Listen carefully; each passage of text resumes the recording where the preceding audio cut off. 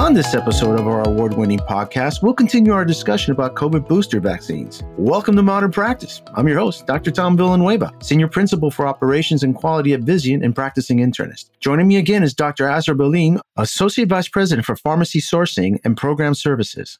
Azra, welcome back. Thanks, Tom. Thanks for having me back.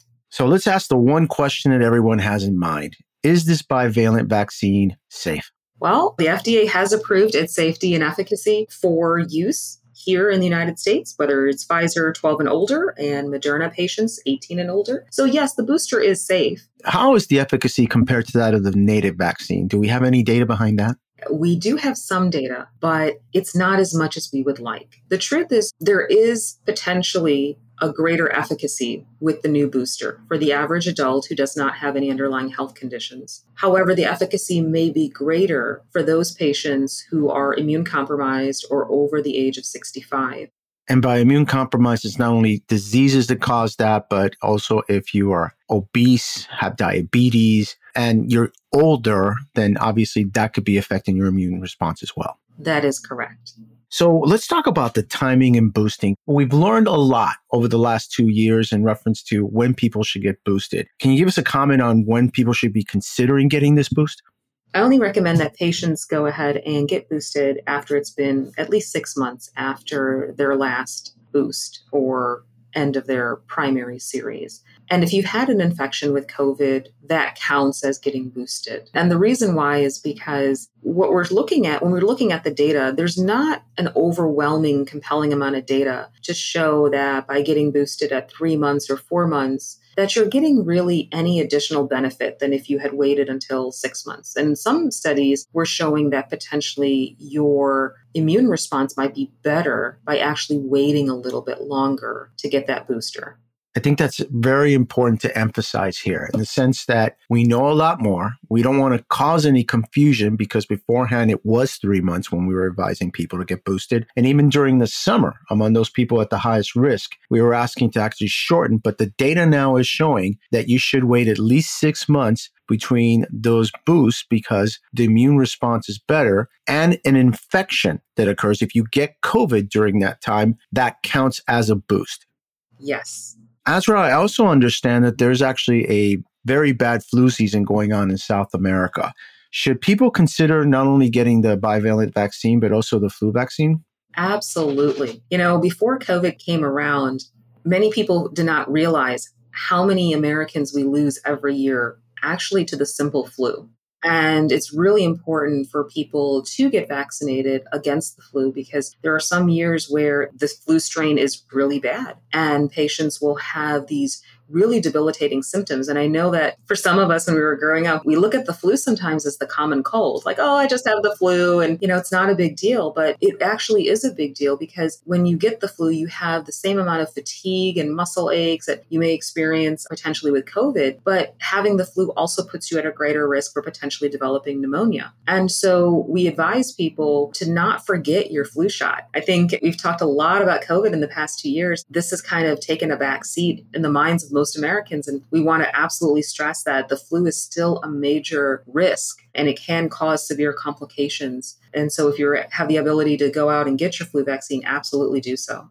Yeah, the timing is going to be important as well. If your timing makes it where it's okay to wait till October to get your bivalent vaccine, then that's a great time to consider getting your flu vaccine at the same time.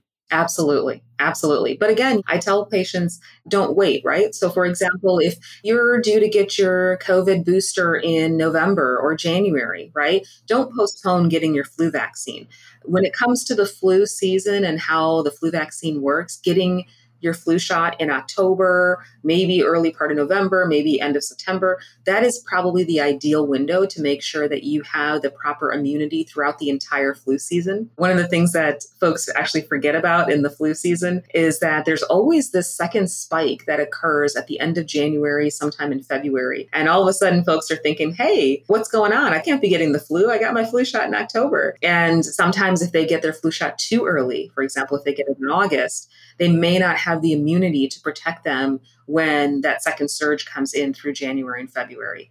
So I always advise patients to go ahead and make sure that, number one, you're getting the flu vaccine, but if you do, make sure that you're also timing it appropriately. If you're able to get the COVID vaccine along with it, great, but don't delay one over the other. Is that combination of both flu and COVID vaccination, is that safe? So we haven't seen any data yet that shows otherwise, that shows that there's any complications to it. Now, I always tell patients this as well, that you know your own body better than anyone. If you are somebody who goes out to get a vaccine and you're somebody who doesn't matter what vaccine it is, but you have some of those side effects, maybe you need an ice pack, maybe you have some muscle tenderness, maybe you have a slight fever. If you're someone where you have those reactions after every vaccine, there's nothing wrong with being cautious and spacing them out a little bit. But if you're somebody who does not suffer from any of those adverse effects, typically from a vaccine, there's nothing that shows that this would be any different for you. I know that the current bivalent vaccine is just for boosting only, but do you see a future where this may actually be the new vaccine for starting the series for those who haven't been vaccinated? I do not. And here's why.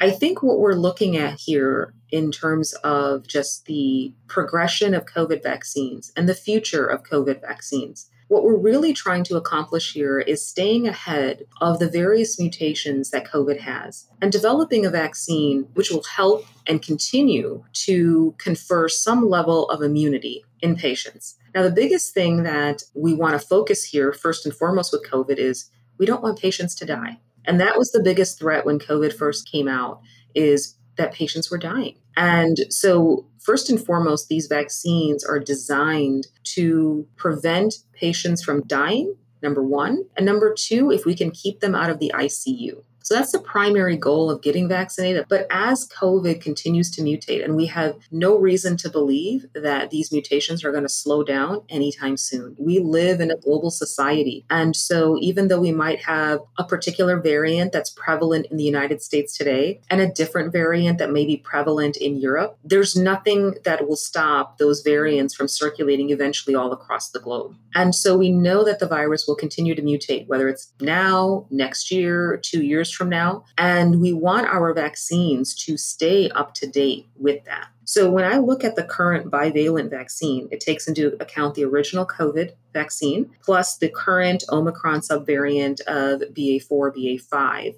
That may not be the prevalent variant, let's say 6 months from now, or even a year from now. So I don't foresee this particular formulation being part of the new series. What I see is that potentially the original series of the vaccines may be redesigned in order to address the newer variant that is yet to come. Can Novavax be used as a booster? It is not currently approved as a booster, so there's not enough data that's been submitted to the FDA to make that particular statement. However, the Novavax vaccine, one of the benefits it has from being, I guess you'd say, late to the party, is that they actually had their clinical human studies, their clinical trials being done at a time where some of these subvariants of COVID were in circulation. So those people who were involved in that clinical trial and those patients were living in communities where other types of COVID subvariants were in circulation. And that really does help from a data perspective us understand that the Novavax vaccine might actually have a better efficacy for certain subvariants. And we know this a little bit more confidently because of the data we have from those trials. I tell people the Novavax, with their clinical trials, they do have data that shows a good amount of protection against BA1 and also BA5. But to what extent can we extrapolate that data to larger population sets? That's the part that's still a bit ambiguous. So I understand that there is a nasal vaccine coming up.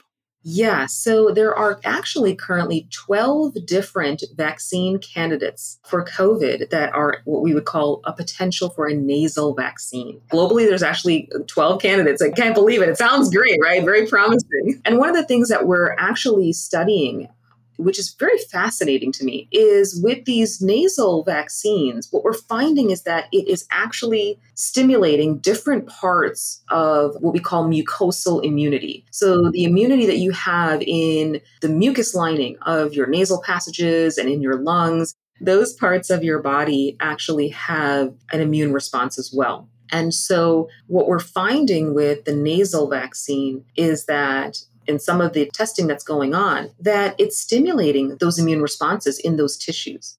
And that's a different level of immunity that you do not achieve with simply an intramuscular injection, which is what we have today. So the future is very promising for potentially these nasal vaccine candidates to be as efficacious, maybe even more than the current intramuscular injections that we have. 12 new vaccines. This is going to be just as complicated as treating diabetes.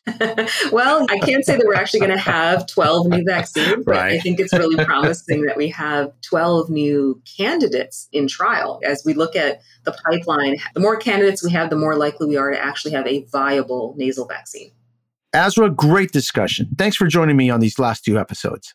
And to our listeners, if you have any additional questions pertaining to Modern Practice or simply want to send me your comments, please contact me at our email at modernpracticepodcast.com. And we posted a link in our resource section. And please join us for other Modern Practice podcasts. Subscribe today, like us, or send us your comments. I'm Dr. Tom Villanueva. Thank you so much for listening.